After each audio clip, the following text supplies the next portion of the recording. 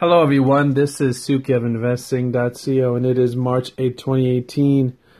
I want to talk about today two big stories that are in the cryptocurrency world. Bitcoin fell to a two-week low on Wednesday after the Securities Exchange Commission warned that the systems that trade these currencies will be are unsafe and could have a lot of risk in them. So on that news, Bitcoin fell below 10,000, which is kind of expected on that news. And also, Binance, which is a exchange that trades cryptocurrency, said that it is halting withdrawals as it's investigating unauthorized market sells.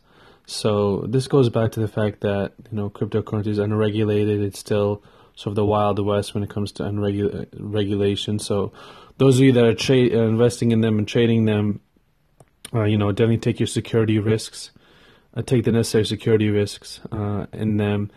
And also, I mentioned yesterday that Coinbase is launching an index fund, which is a brilliant move on their end because as slowly this industry matures, a lot of players are going to want to invest in them and grow their assets and have cryptocurrency be a part of everyone's portfolio, no matter how large or small they want it to be. And with that said, that is your report, and I will speak to you all tomorrow. All right, take care. Bye bye.